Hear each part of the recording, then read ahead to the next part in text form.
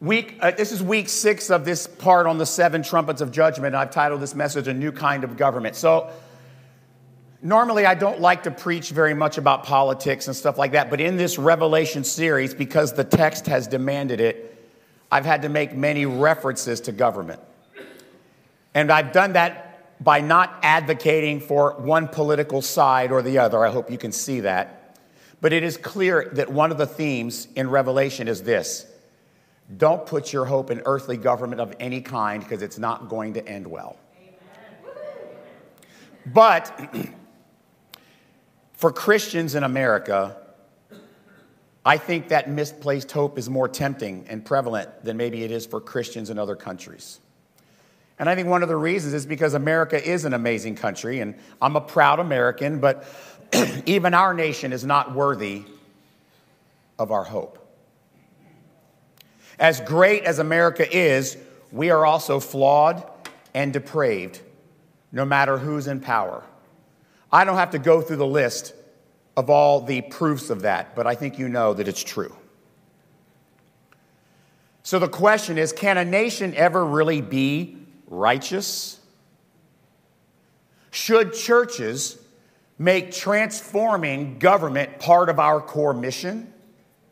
Should we fight to have Christians in place of power? I mean, if you think about it, Israel had a direct, special, tangible relationship with God, manifested in so many ways, and even they couldn't do it right. Look, of course you can love your country, be patriotic, be active politically, but the kingdom of God is our only hope. And today's passage, the 7th trumpet, gives us important insights into how God's people should see earthly government, even our own. So let's look at our passage from Revelation chapter 11, verses 15 and 19. Then the 7th angel blew his trumpet, and there were loud voices in heaven saying, "The kingdom of the world has become the kingdom of our Lord and of his Christ, and he shall reign forever and ever." And the 24 elders, which represents the church, who sit on their thrones before God, fell on their faces and worshiped God, saying, "We give thanks to you, Lord God Almighty, who is and who was." Now, I put that in bold. I want you to notice something different. Normally, what do you see when you see that? Who is and who was, and it's missing here. And there's a reason. Because this 7th trumpet is a look into the not yet, in the future when he has already come. "For you have taken your great power and begun to reign. The nations raged, but your wrath came, and the time for the dead to be judged, and for the rewarding of your servants, the prophets and the saints, and those who fear your name, both small and great, and for destroying of the destroyers of the earth." Then God's temple in heaven was opened, and the ark of his covenant was seen within his temple. There were flashes of lightning, rumblings, peals of thunder, an earthquake, and heavy hail. Heavy hail. Remember, we've seen that before, right? Lightning, rumblings, thunder, earthquake, heavy hail. It's always a symbol of God judging evil. That's a pretty intense passage. The history of it is interesting. I want to talk about the fate of earthly governments. First of all, do you see these trumpets, the 7 trumpets we've had? Here there's a 7th trumpet blown. And I want you to understand, all throughout the Old Testament, there was this concept where trumpets were associated with the victory of God's people. Can you think of any other places in the Old Testament where trumpets were used in conjunction with an earthly government or an earthly king falling? Is there one that comes to mind? Very good. Jericho. Very good. They were instructed, go around Jericho 7 times. Each time you blast your trumpets. Then on the 7th time around, you'll blast your trumpets and the walls will fall. And this is what happened. The trumpets were blown. As soon as the people heard the sound of the trumpet, the people shouted a great shout, and the wall fell down flat, so that the people went up into the city, every man straight before him, and captured the city. That is the most well-known trumpet connection to the victory of God's people, the Battle of Jericho. And you remember the 7s in that story. Go around 7 times, 7 trumpets. I've kind of held this back from you till now because I wanted to kind of bring it all together in one moment. The 7 trumpets are directly related to the symbols of the Battle of Jericho. It's a direct link. And after the seventh trip around Jericho and that seventh trumpet sounding, the walls came down, the government of Jericho collapsed, and God's people went in and took control of what was thought to be an inconquerable, impenetrable city, and they did it without a single arrow. And throughout the Old Testament, these trumpets are associated with God and his people, with his power and authority rising up against evil. These examples are everywhere. We see it in many of the prophetic books. Here's an example of one of those in Isaiah, verses 27-13. On that day, a great trumpet will be blown, and those who were lost in the land of Assyria and those who were driven out to the land of Egypt will come to worship the Lord on the holy mountain at Jerusalem. I think it's important to recognize that symbolism is unmistakable. And then there's these raging nations. The verse says, the nations that raged have been judged. Psalm chapter 2, verse 1 and 2, if you will allow me to say it this way, this is kind of like the Stairway to Heaven song in the Old Testament of nations raging and being defeated. People would understand when they, just like I explained this to you a few weeks ago when I quoted that Journey song, right? Don't stop believing. Hold on to. Yeah, very good. Thank you very much. Some of you look like you wanted to try to turn it into a rap bridge. Do not do that. It's not my intent. When John's readers would have heard the idea of raging nations, Psalm 2, verses 1 and 2. Why do the nations rage and the peoples plot in vain? The kings of the earth set themselves, and rulers take counsel together against the Lord and his anointed. This verse in Psalm 2 is that Stairway to Heaven concept. It's the most well-known song about this idea of the futility of nations raging. And John combines this seventh trumpet of Jericho with this other obvious Old Testament concept they would have recognized, how the nations rage and toil and fight against God. And this is an instinctive, reflexive response of every human government in human history, even Israel. The idea of nations raging isn't about anger. It's about the insatiable drive of all governments for power and control and the preservation of it. You know, government in the course of human history never voluntarily shrinks or gives up power. That only happens by force or when government collapses on itself. Now, occasionally, an earthly government might pause strategically, but it never pulls back. Its nature is to grow and to expand. As a matter of fact, for the sake of preserving power, government will even go so far as to ally itself with religion. For the sake of preserving power, both secular and spiritual. But one of the things that God's people have always hoped for is the day that our Jesus brings earthly government to an end. Psalm 110, verse 5. The Lord is at your right hand. He will shatter kings on the day of his wrath. That is also the most quoted Old Testament passage in the New Testament. Did you know that? No other verse in the Old Testament is quoted more than Psalm 110, verse 5. And what is it about? The day that Jesus rolls up all the earthly kingdom into one kingdom.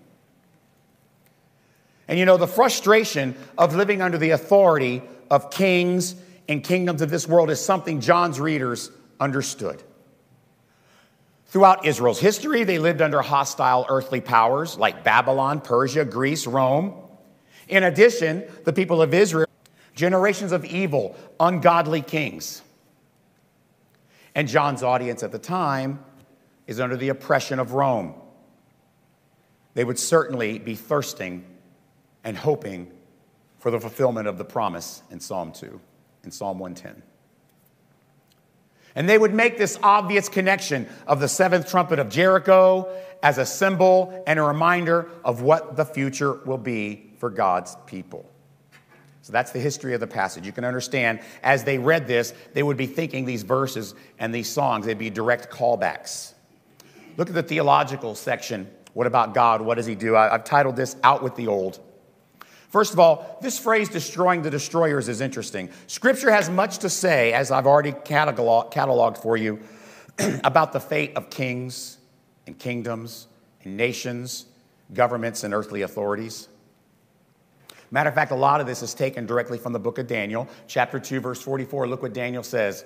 In the days of those kings, the God of heaven will set up a kingdom that shall never be destroyed, nor shall the kingdom be left to another people. It shall break in pieces all these kings and bring them to an end, and it shall stand forever. This seventh trumpet is another camera angle. I've explained to you how these cycles of judgment are to be seen. They're the same cycle, but just from different angles. This seventh trumpet is another camera angle on the return of Jesus, specifically its ramifications on all earthly governments. And this ominous fate of earthly governments is the culmination, the end result of our redemption and the redemption of this entire world. It provides encouragement for us and reveals how the nations, no matter how big they are, they exist only at God's decree. Daniel chapter 7, verse 13 and 14. I saw in the night visions, behold, with the clouds of heaven, there came one like the Son of Man. Obviously, that's Jesus. He came to the Ancient of Days, was presented before him. To him was given dominion and glory and a kingdom that all peoples, nations, languages should serve him.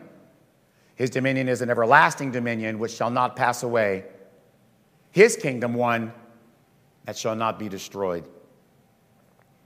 We long for that day, don't we? When the kingdoms of this world all become the kingdom of our God and of his Son, Jesus Christ.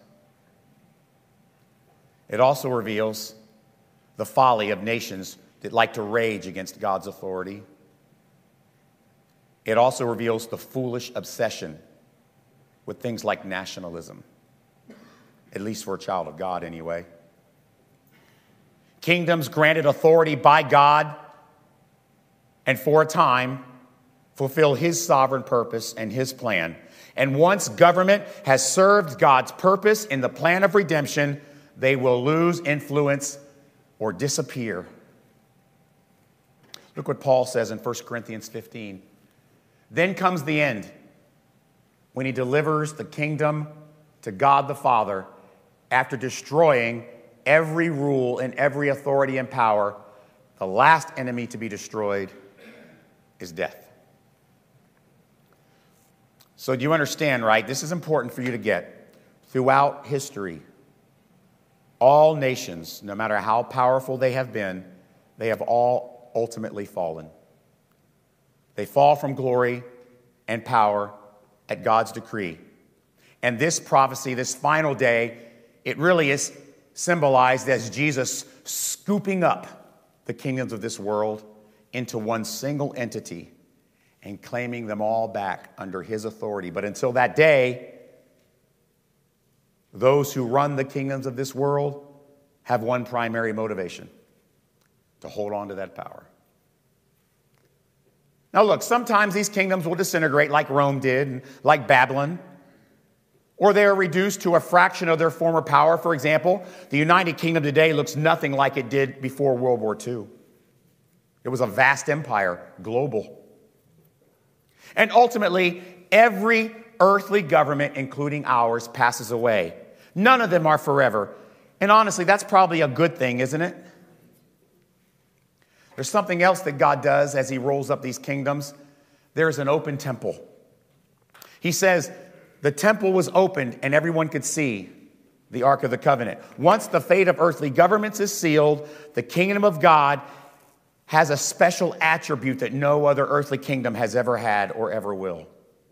You know, since the beginning of time, there's something that every leader, every nation has done, which is separate themselves from the people they lead.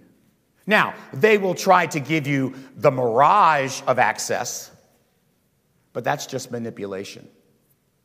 Kings, emperors, presidents, every elected official wants to act like they are of the people. but they aren't really. The people they lead do not have free access. It's too risky, isn't it?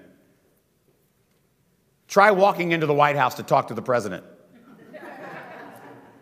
It's not going to happen. Remember what the temple represents in Revelation? It is the place or the format where God dwells among his people. Well, here, as all the nations are rolled up, the temple of heaven is opened for all to see the Ark of the Covenant, which is a symbol of the absolute full presence of God, spiritually, physically, everything. So something else happens here besides God taking authority. We're now given access to him. All right, so that's the theological. Look at the personal section. What about us? What are we supposed to do? I've titled this, A Nation Worthy of Hope. Normally, after this, I'll put my sermon preview up. I'm going to put that up a little later. I want to show you Matthew 27:51. This is what happened when Jesus was crucified. The curtain of the temple was torn in two, top to bottom. The earth shook. The rocks were split. Do you see the connection between what happens in the seventh trumpet and here? But there's a little bit of a difference. Today, as God's people, we certainly experience all the benefits of spiritual access to the kingdom of God, don't we? As a matter of fact, what we have learned in Revelation is it is described as the aroma of our prayers, filling the heavenly temple like incense. That is the access we have today. That is our direct access to the King of Kings during this time of tribulation that we are in, that John says stretches from the crucifixion and the resurrection all the way until Jesus returns. We experience this spiritual access in our prayers. We experience it when we worship together. We experience it when we study the Word or we read it in community. We experience it when we fellowship together.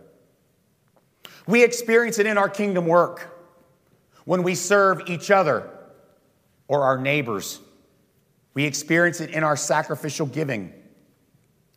And we see our spiritual access. We see its impacts as the kingdom of God is expanding right now to every tribe, every nation, even while the nations are raging against our efforts. But let's be real. Can we? We know there's still something missing, don't we? There's something more that we're waiting on besides just spiritual access. I mean, we have access to the King, but we can't see him. We can't touch him. We can't fall at his feet like the 24 elders do in this passage around the throne. But on that day, when Jesus rolls all the kingdoms up into one under his authority, our access to that King will no longer be just spiritual. On that day of that seventh trumpet, the barrier between this dimension and the heavenly one is ripped apart. When Jesus takes his place as the King of all the nations, we will have both spiritual and physical access to the King. So like the kingdom of God is now, right? We understand that through the New Testament. Jesus says the kingdom of God is now.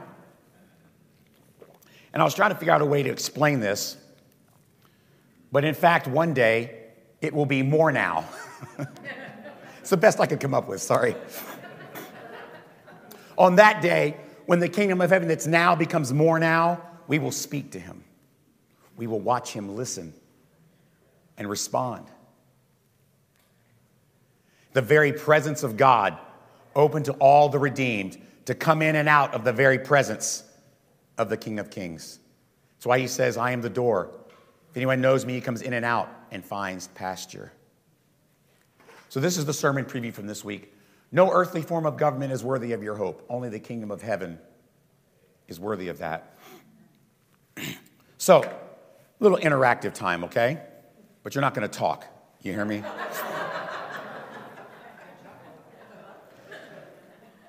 Raise your hand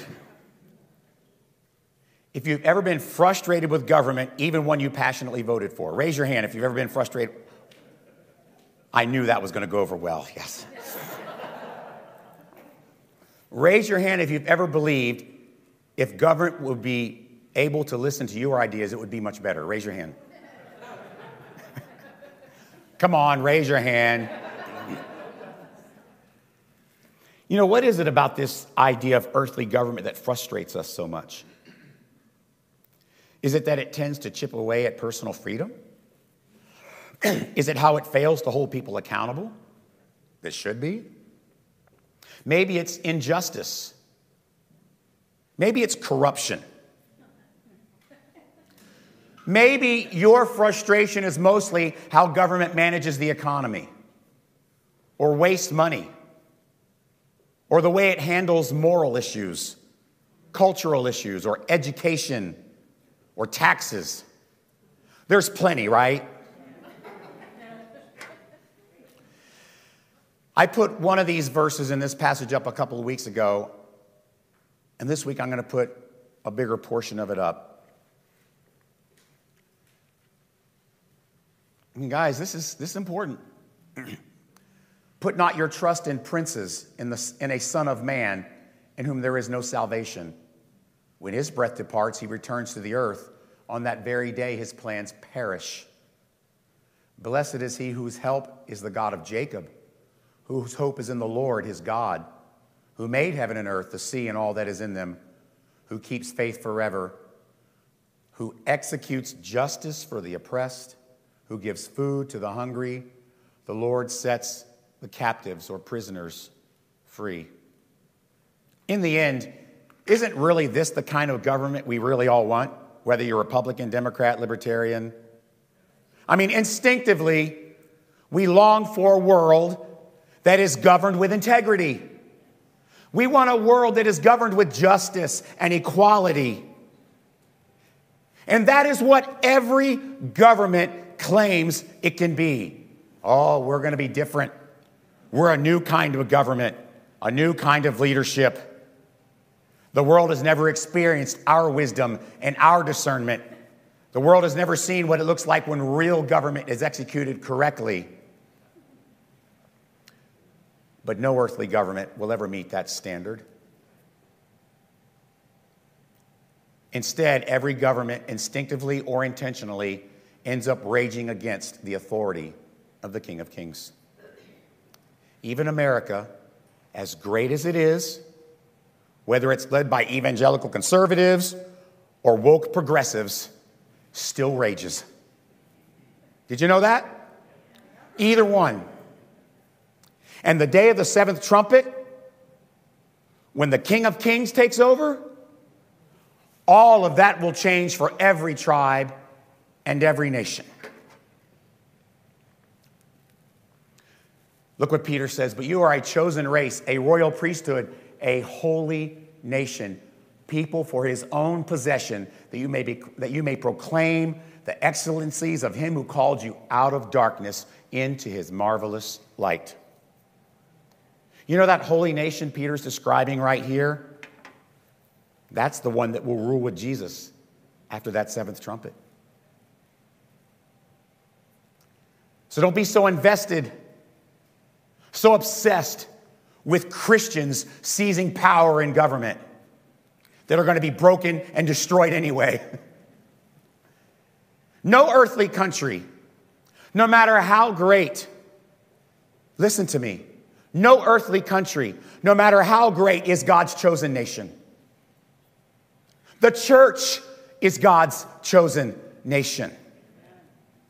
No leader, whether an evangelical conservative or woke progressive or anything in between, is worthy of your hope. Any of it.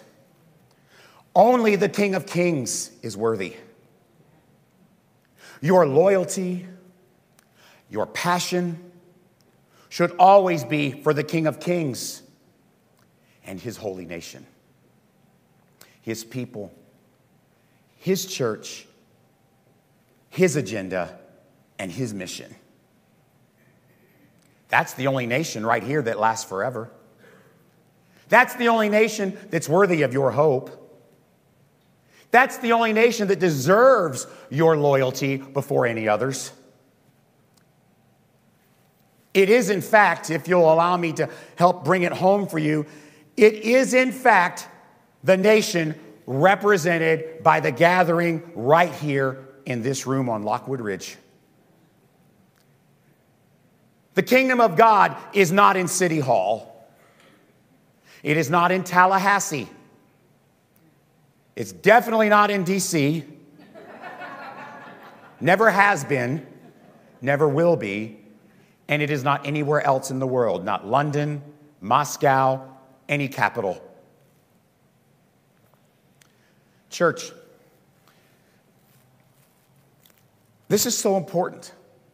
If you want to be blessed as a child of God in a world that is raging against the King of Kings, there's only one way. Once you're fully able to embrace this concept with all your heart and all your mind, then you'll be able to let go of foolish, hopeless, feckless obsession with earthly government. I'm not saying we shouldn't be good citizens. I'm not saying we shouldn't be involved when it's appropriate. But this is not our priority. The kingdom of God and the King of Kings is every time. Heavenly Dad, we confess to you that far too often there are many things that we allow to distract us from your kingdom.